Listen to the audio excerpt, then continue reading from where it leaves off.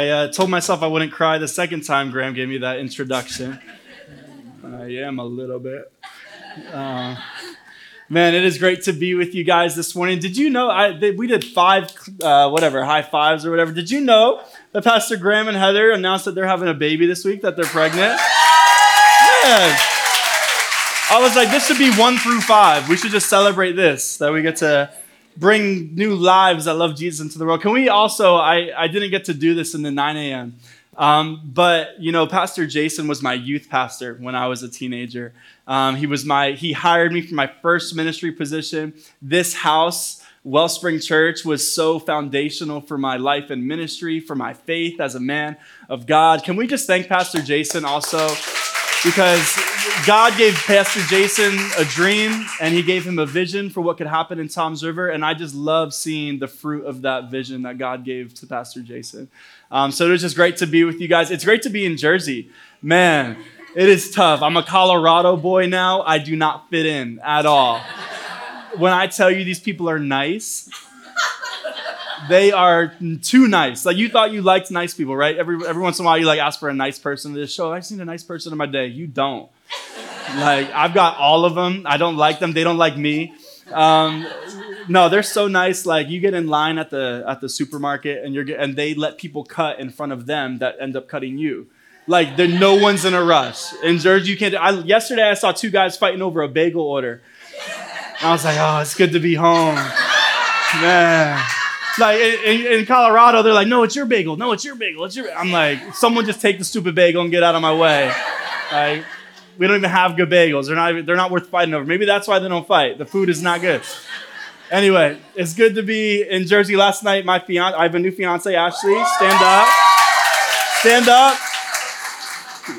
That's as tall as she is. She's still sitting down, but that's how tall she is if she were to stand up, too. She's a 5-foot Dominican girl from New York City. I'm a 6'4" Italian Jersey boy. So we're a little lopsided. It's interesting, between the two of us, we're both always right, but we never agree. It's really interesting. It's this new relationship thing that I'm learning. I could never be on the same page and always be right and wrong at the same time. But it's been a blessing to be here with her this weekend, and we're just excited because we believe that the Lord is going to do something today in this room. The Lord moved at the 9 a.m., and there were people's lives that were their hearts that were just open to what the Holy Spirit wanted to speak to them. So my message for you today, during the Summer Glow Up series, Summer Glow Up is a little close to my heart right now. I'm getting married, like I said, in a couple months, so I'm really working right now on my Summer Glow Up. But if you're like me, the gym isn't working out, so you just pray for a miracle on Sunday morning. You know, I've been going to the gym. It ain't working. So now I just come to church and pray that Jesus does a miracle in my life. But if that's you, you're in the right place because the Lord wants to do something in this room. And my title of my message today is that hope is close. Hope is close. I remember I was 3 years old. I didn't verify this story with my mom. I got an Italian mother, so she's going to yell at me if I get this story wrong. But I was about 3 years old, and I was at the toy store with my mother and my sister. And you know those little like sand tables that you play? They got like the buckets and stuff. And we're in this toy store, and I'm playing on this sand table. And you know when you're driving on the parkway and it's been like 20 miles and you forgot that you were driving, and you like wake up, you're like, oh, like somehow I went from like Brick to like Barnegat, and I haven't paid any attention. And you're like, whoa, I'm up. And this was me at the table at 3 years old. I'm sitting on this table. I'm like, oh, where's my mom? And I start looking around, and I can't find my mom. And, you know, this table, I'm playing at it, and I made some new friends, and I totally forgot that I was there with my mother and sister. So I start running around the store, like, frantically. I'm running around. I'm looking, Mom. Now, something you got to know about my mom is she is like a mother bear. She is protective. She is nurturing. She is wonderful. You don't want to cross her. She's a prayer warrior, and she's Italian. You do not want to cross this woman. And so I'm running around the store looking everywhere for my mom, and I can't find her, and I start crying. And I ran to the front desk, I guess the register, and they made a big announcement over the speaker. They're like, if you are Jordan Arce's mom, please come to the front. And sure enough, she was looking for me too, and she was just one aisle over. And she comes running, and she's crying, and I'm crying, and we hug, and we have this embrace. And in this moment, I feel safe, but just a moment ago, I had felt so lost. And what I didn't realize in this moment, that I felt lost, that I felt forgotten, that I felt all alone, is that hope was close. Hope was close. It was one call to find my mom, to feel the pressures of the world relieved. And I think a lot of us walk in here this morning, as I was preparing a sermon for you, I felt the Lord showing me that a lot of us are walking in here this morning, and it feels like God is very distant. It feels like God is very far. It feels like maybe he has forgotten us. Maybe he has left us. Maybe we're just doing this thing all alone. But my encouragement for you today is that hope is close. We're going to be looking at the book of Luke today, Luke 18, 1 through 8. You guys have been working through this all summer long, over the past couple of weeks at least. And what we're going to see here is that we can run to the world for everything. We can run to the world for anything. But when we call on the name of Jesus, when we call on God, he is speedy to our help. So let's open this up, if you would. Luke 18, 1 through 8. And he told them a parable. I'm not even there in my Bible. And he told them a parable to the effect that they ought always to pray and not lose heart. He said, in a certain city there was a judge who neither feared God nor respected man. And there was a widow in that city who kept coming to him and saying, give me justice against my adversary. For a while he refused, but afterward he said to himself, though neither I fear God nor respect man, yet because this widow keeps bothering me, I will give her justice, so that she will not beat me down by her continual coming. And the Lord said, hear what the unrighteous judge says, and will not God give justice to his elect, who cry to him day and night? Will he delay long over them? I tell you, he will give justice to them speedily. Nevertheless, when the Son of Man comes, will he find faith on earth? Now, I was studying this, and I was reminded of how helpful the Bible is, right? Like the Bible in every season and everything that we need, this is God's guide that he has given us to our lives. From Genesis to Revelation, it tells us a story of hope. It tells us a story of the character of God, of the plan of God, of God's call on our lives. And I was reminded here of the help that Scripture really is. There was a study a few months ago that came out that I was enlightened by, that I was reading. And it said that 340,000 cross-references are in Scripture. 340 times. If you were to read the Bible, 340,000 times, it references itself. It studies itself. And it's just beautiful how Scripture has become a help not only to us, but to interpreting the rest of the Bible. Now, what I love about this particular passage is the author Luke does something really interesting. In verse 1, he actually tells us exactly what the whole parable is about. Now, I'm the preacher. It's literally my job. I get paid to tell you what the passage is about. But Luke just made my job a lot easier because he tells us, he says, Jesus told them a parable so that they would always pray and not lose heart. The goal is that you would always pray and not lose heart. Now, why would Luke be coming towards us in this direction? Why would he be speaking to us this way? And it might be that Luke knows that there's a lot of people that have lost heart and lost hope. Maybe there's a lot of people who have forgotten the God that they serve. Maybe this morning there's some of us that have lost hope in a lot of areas of our lives. We feel like God is far from us. We feel that he is not near. We feel that our situations are hopeless. And the message that Luke has for us, he says, look at all that Jesus did here. If I could culminate it all, it would be so that you would become a person of hope. That you would be a person of hope. This is not an adjective to describe a believer. Hope is not an adjective that I describe my life by, but rather it's an identity of who I am as a follower of Christ, that I am a person of hope because I know Jesus and I know the future and the plans that he has for me. We are a people of hope. Now, it makes sense that Luke would do this here in the narrative because God has been doing this all throughout Scripture. All throughout Scripture, we see this theme of hope, that a lot of what God does, the reason that he reveals himself to us, the reason that he performs miracles, a lot of what he does is so that you would have hope. In fact, hope is often the end goal that is presented. It talks about it in Jeremiah 29:11. It says, That I know the plans that I have for you, declares the Lord, plans of welfare and not for evil, to give you future and hope. Romans 15:13 says, may the God of hope fill you with all joy and peace in believing, so that by the power of the Holy Spirit you would what? Abound in hope. Hebrews 11:1, now faith is the assurance of things hoped for. 1 Peter 1:3, blessed be to God the Father of our Lord Jesus Christ. According to his great mercy, he has caused us to be born again to living hope through the resurrection of Christ. And here again, he's saying hope is the goal for you. What I have for you is not a hopeless life. What I have for you is not a fearful life. What I have for you is not an anxious and a depressed life. What I have for you, what Christ has for you in his kingdom, is a hope-filled life. This is the call of the Christian.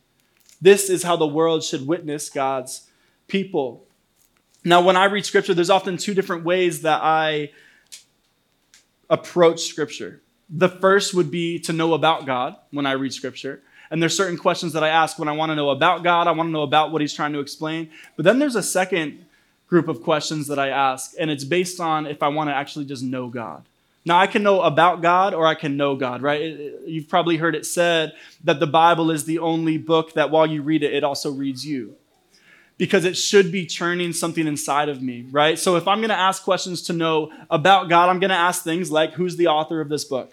Okay, Luke is the author of this book. What is he telling us about? Well, he's sharing with us a parable that was taught by Jesus, that was taught to people probably between the years of 30 and 33 AD, because this is the time of Jesus' ministry. So there's questions that we can answer to know about God and what God's intention for this book was. It would be important to know that in this day and age, the woman who's most likely coming before this judge has been kicked out of her house. She was probably previously married. She probably had kids. And now that her husband has divorced her and thrown her out, she's out on the streets. And she's asking this judge for justice. Would you just help me? Would you take care of me? And Jesus is not only addressing the fact that God delivers on his promises and that God has hope for us, but he's also teaching his disciples in this moment that we are supposed to be caring for the people who are less fortunate. He's reminding them of something that has happened from the beginning of time, that God always has had his eyes out for those in need. So he's reminding his disciples of this while also teaching them a truth about God, that God is to be hoped in, hoped for, and we shall not just succumb to the things of the world, but we have Christ. That's what I would ask if I wanted to know about God. Now, to know about God, I have a study every Tuesday and Thursday morning throughout the summer back in Colorado. I got my middle school students on Tuesday morning. I got my high school students on Thursday morning. We're just doing an 8-week series on Colossians. And it was so funny. The first day of this study, all of my students showed up and they were like asking their parents to get them like Bible commentaries. And they had been watching these cool videos on like picking apart Scripture and how to exegete Scripture and learn it and teach it and whatnot. And I loved this, right? Because they really wanted to know about God. They really wanted to learn about Scripture. But I told them on the first day, I said, listen, our goal of this summer series is that we wouldn't just learn about God, but we would actually get to know him. That every day when we sat with Scripture and we opened up the Bible, that I would be inviting the Holy Spirit in to help me discern what the Holy Spirit wants to do in my life. God, because of this passage, what do you want to do in my heart? God, because of this passage, what are you confronting in me? How are you changing me? How are you making me more into the likeness of Christ? And every morning so far, we've had moments of tears. We've had moments of heartbreak. We've had moments where students are just hearing from the Lord and hearing what God has for them. And it's so interesting how oftentimes the thing that God wants to speak to you, has anyone ever been in church and the pastor's preaching something and it has nothing to do with what he preached about and the Lord just like broke something in your heart or moved you in a different direction? Oftentimes when we are reading Scripture with God, he'll do things in us. So the first question that I always ask is, Lord, what are you asking me? Just as I read this, Lord, what are you asking me? And as I read about a woman, a widow, who's in a city, constantly asking for this man, this judge, to give her justice, what the Lord is asking me is, why are you looking to them what I can give you? He's asking you, why are you looking to the world for the things that I have for you? God is speaking to us this morning, and he's confronting the areas of our life that we need validation. He's confronting the areas of our life that I'm seeking for value from other people. He's confronting, why do you need your boss to say that for you? Why do you need her to say that for you? Why do you need him to say that for you? Why do you need your friends to treat you that way? Why do you need this from the world when I have for you everything that you need? I have one friend who constantly confronts me. Friends who confront you are good. And he always says this one thing to me. He always says, well, if Jesus didn't say it, why do you believe it? Because I think a lot of us live in lies, right? A lot of us believe that things will never get better. A lot of us believe that I am what people say about me. A lot of us believe just lies that have been spoken over us. And here's the reality. When you believe a lie that's been spoken over you, it turns into a curse that you live with. It's a curse that you live with. And God is not a God of curses. He's a God of blessing. So a lot of us sit here this morning hopeless because we probably believe things that aren't true. We believe things that God never said. And I know why you believe them because I believe lies too. But what's being confronted in me, even in this moment, is the things that I believe that God never said. So who are you asking for validation? Why are you asking them for those things? The second question that I ask my students as we're reading through this is, what fear is this exposing in you? Which is a scary one, right? We're tough, right? We don't want to admit that we're fearful. We don't want to be scared. But when I read this, I hear the Holy Spirit asking me the question, do I actually believe that God is who he says that he is? And if I do, because I think everyone would like to say that we do, then why do I still run to the world for everything that I need? Time and time again, she goes to this court and she asks the judge all of the questions. Come on, give me justice, give me justice, give me justice, give me justice. And she's beating her head against the wall. She's constantly hitting the ceiling. She's constantly expending all of her energy. It doesn't really talk about what she's offering in this time. It says that the judge is getting tired. But what about this woman who's constantly going to the same place, getting the same answer, leaving with the same results? Exhaustion. And all of you have felt like this in some time of your life, that you have just been pouring so much into something and there was no fruit because of it. And then she turns to God in one moment and speedily her answer is there. So the fear that's exposing in me is maybe I don't trust in God as much as I think I do.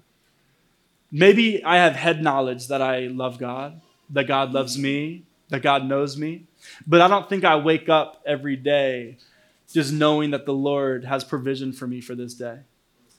And I think this is the things that are being exposed in me. And lastly, the question that I ask is, what promises is God speaking over me? As I read this passage, what promise is God speaking? And I believe it's the same promise for all of us this morning, is that we are a people of hope.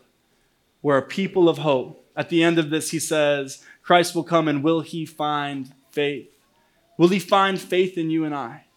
Will he know you and I? When he comes to your house tonight, if he was in this room right now, have we given up hope? Have we stopped praying for the things that we should be praying for? Have we started looking elsewhere?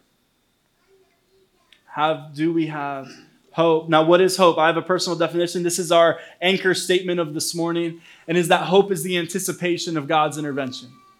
If I actually have hope, then I actually believe that God might do something on my behalf. If I have hope that God cares about my life, then why am I looking forward, worried about everything in front of me when I know that it says that the Lord goes before me? Why would I worry when this is the God that I serve? I should anticipate good in my life if I abide by his word. A lot of us think, man, we got a rule book right here, right? Like you're like, man, like I'm sick of religion, man. I'm sick of Christianity. These Christians just sitting in the basement reading the Bible on Sunday morning. That's us. And a lot of us are like, man, I'm sick of following this rule book. Well, the reality is God created you and I, right, in the garden, created Adam and Eve. And then he builds a plan for them. And it was built for human flourishing. Like he built the plan that he set before you was in order that you would succeed. It was in order that it would be according to his design, which was always good, right? He said he creates the heavens and the earth. He says it's good. He creates the animals. He says it's good. He creates everything on the 6-day creation. He says it is good. It is good. It is good. It is good. Then he creates you and I, and he said, oh, that's very good. So this double good. We're his some of y'all are. And this is what he created. But then when sin enters, you know what? It's no longer all good. So what does he do? Well, he gives the law of Moses to Moses, and he says, this is how you can start guiding my people back to good. But we look at it as a rule book. No, God is saying, no, this is how you flourish. So if I know that God is good and I know that his plan is good, then if I follow his plan, I'll be walking in the goodness of God. But a lot of us just say, oh, that's a bunch of rules. I don't want to follow that. Well, that's why it's not going too well. That's why our murder rates are higher than they've ever been. That's why suicide rates, I currently travel and speak for a suicide prevention company because suicide rates are double what they were 20 years ago. Why? Well, it's probably because we're not following the rule book. We're not following the guide. We're not doing what God is asking us to do. And we're wondering why the world around us is crumbling. And we wake up in fear every day. Why? Because we've lost hope in the God that's given us the playbook of the plays that we aren't running. We're living a completely separate life apart from what God has called us to. And then we say, man, we're a people of hope. Well, hope comes when we follow. If the coach is telling you to go right and you go left, you can't blame the coach that the play didn't work out. You didn't follow it. So God is calling us back into this. He's calling us into a story and into this story where we are begging to be delivered from our adversary. Just like the woman, we are begging to be delivered from the evil. And I don't know what some of you are struggling with. I'm a guest speaker for the weekend. I don't know what some of you are walking with. I believe that some of you are probably walking with a lot of anxiety about the future. A lot of you are probably walking in with a lot of maybe depression about things that have gone on in the past, fear of the past catching up to you, anxiety of being able to control what's in the future. And here we stand in the middle, both rooted in fear. And we say, we're in fear. I'm scared. I don't know what tomorrow has. And the invitation that Christ gives us this morning is to be invited into a world where I wake up and I'm full of faith and I'm ready for the day. And the devil's upset that I woke up again because I know the hope that I have in Jesus. I know what he's given to me. I know what he says about me. I know who he calls me. He calls me his child. He calls me his friend. He calls me his beloved. While the world says that you're a loser, while the world hates you, while the world does anything to make sure that you don't succeed, God looks at you and he says, I have written a path for you that if you walk on, you will see the goodness of God. You will see me. You'll see the goodness of God in the land of the living. That's what Scripture says. This is the invitation for you and I. And even though, I love this, even though I walk through the valley of the shadow of death, this is our reality, I will fear no evil. It says, your rod and your staff, they comfort me. You anoint my head with oil. You fill my cup and it overflows. You set a table before my enemies. Surely your goodness and your mercy shall follow me all of my days, and I shall dwell in the house of the Lord forever. This is the hope that you and I are invited to live into.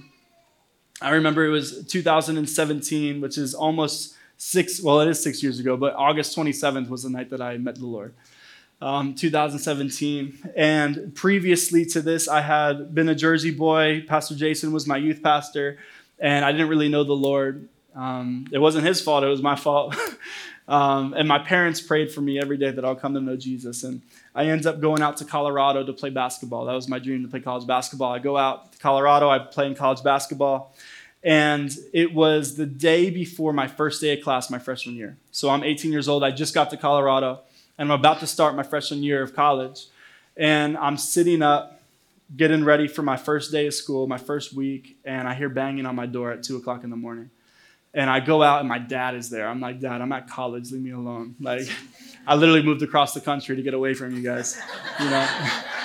And my dad's banging at my door and he's crying. I'm like, what's going on? And he tells me that my grandpa had just died. And it's the first day of school tomorrow. And he tells me we got to hop on a plane and go back to New Jersey. So I come back to Jersey. And Jersey, I didn't know that this isn't normal, the open casket stuff. So this is supposedly just a Jersey thing, because when I'm in Colorado, people don't do this. Anyway, so side note. So I get back to Jersey, and now my grandfather immigrated to America when he was in his 20s from Italy. He is like the godfather of my family. He held it all together. And I'm there mourning my best friend, the person that protected me, the person that like built the legacy of our family. And because my mom was weeping, my sister was weeping, my father was weeping, I felt, I'm 18, I got to be the strong one here. So I go out to school, and what I didn't share with you is that the night before, I attended a Jeremy Camp concert at Mile High Stadium in Denver, Colorado. And Jeremy Camp is playing, and he shares this story about his wife who's on her deathbed. And she says, if anyone comes to know Jesus because of my death, it's worth it. Well, this is the first time that I gave my life to Christ. It was the night before my grandfather died. So I give my life to Christ. I said, Lord, I'm sold out for you. I'm ready to live for you. And the next day, my grandfather dies. I go back to Jersey. Everyone's mourning around me. I got to be strong. Well, it put me on a path of 3 years of numbing my emotions. And a lot of people think that people do drugs and sex and rock and roll and all that stuff because you want to numb your emotions. But I think the reality is people who are doing those things have already numbed their emotions, and now they're looking to those things to feel something. So for 3 years now, I'm sitting here and I'm engaging in all the things of the world, completely forgot who God is, left the church, left the faith, everything. And I'm sitting, I got kicked off my basketball team because of disciplinary reasons a year and a half later. And over the course of a year, I just sat there and gotten increasingly more depressed, more worried, my life is going down the toilet. And we were forced to take this class during our winter term in my junior year. And it was called Grief and Loss. And I sat in this class with about 100 people, and I had, my friends, and we're sitting at the table, and we're just like being cool guys, eating snacks and whatnot, not paying any attention, and something broke in my heart that day. And for the first time in 3 years, I mourned the loss of my papa. And I'm sitting there in a class of 100 people, and I start weeping, and my heart breaks, and I'm crying. And for the first time in 3 years, I actually felt something that was natural. I actually felt something. And now Scripture says something that's really interesting. It says that Jesus is near to the brokenhearted. So my heart breaks in this class because I'm finally mourning the loss of someone that I loved. And my heart breaks. And as Jesus is drawing near to me, the enemy started drawing near to me as well. So over the next 6 months, I woke up in the middle of the night at 2 o'clock in the morning in a sweat and a panic and sleep paralysis, looking around my room and seeing things that were really scary and that I didn't know. And for 6 months, I started trying to go to church, but then at night, I felt like I was surrounded by the enemy, kept in fear. And I sat there, and it came into one night, August 27th, that I'm laying in my bed, and I'm hearing an audible voice around me telling me that it's time to take my life. Take your life. Nobody knows you. Nobody loves you. You're living a lie. No one cares about you. No one would care if you left. They don't even know the real you because you're living a separate life, and then you present this life while you're here and this life while you're there. Who even are you? You're no one. And I remembered my mom telling me as a kid, she said, if you're ever in trouble, you just speak the name of Jesus and all fear goes away. And I'm laying in my bed and I'm deciding whether my life is over or not. And I just start saying, Jesus, Jesus, Jesus, Jesus. And just like the shopping market as a kid, he was just one step away. He was looking for me too. And hope was close. And I thought it was far. I thought I was alone. I thought I was lost. I thought I was forgotten. I thought there was no point in living anymore. And what I didn't know is that Jesus was looking for me twice as hard as I was looking for him. And that hope was close. It wasn't time to give up. It wasn't time to throw in the towel. It was time to lean into the truth that I knew, that I had known my whole life. And it was that Christ cares for you. You are his beloved child. He sees you struggling. He's not wondering where you're going. He's not wondering what's going on. He sees you. He knows you. Scripture says, cast your cares on him because he cares for you. He loves you. He has not left you. Now, there's two realities here that I'm going to close with. And one is that we have an eternal hope. We have an infinite hope in Christ Jesus. This whole passage is about the justice of God. When Christ came on the cross, he removed evil from inside of you. But now when he comes again, he will remove evil from around you. Okay? He is coming to deliver on his promise of justice of what he will do on this earth. And the people that have been walking for him, the people who have been living for him, you are set apart. You are set apart. This is the infinite hope that you and I live in. That one day we will live in a world with no evil, no tears, no crying, no pain, no anxiousness, no depression, no worry. This is the promise for you. This is your portion as a child of God. This is what he has. But we also have a finite hope that Christ sees me today. And he sees you today. And he knows what you've been wrestling with. He knows that you thought it would look different by now. He knows that you thought you would be more ahead than you are. He knows that you thought you would have found the spouse. He knows that you thought that your relationship would have worked out better. He knows that you thought you would have been further in your organization. He knows what you're feeling. And he closes this passage and he says, when I come, will I find faith? That's what he asks of you. He's not asking you to grind. He's not asking you to push it to the limit. He's not asking you to perform for him. He's not asking you to get perfect church attendance. He's not asking you to read your Bible every day. He's not asking you to pray to him every day. He's asking you, do you have faith in me that fuels the rest of those things? When I come, will I find faith? I believe that the Lord wants to restore hope in this room this morning. That some of you have been just walking around hopeless for too long. You've been angry. There's been bitterness that's taken root. There's been mourning that has been long surpassed. There's been anxiousness and worry about the future, depression about the past. There's been a lot of reasons to lose hope. But this is only our reality if we look downward and around us. It's not our reality if we look up. And Christ is saying that I didn't just stay up in heaven so that you could suffer down here. No, I came down for you to show you the hope.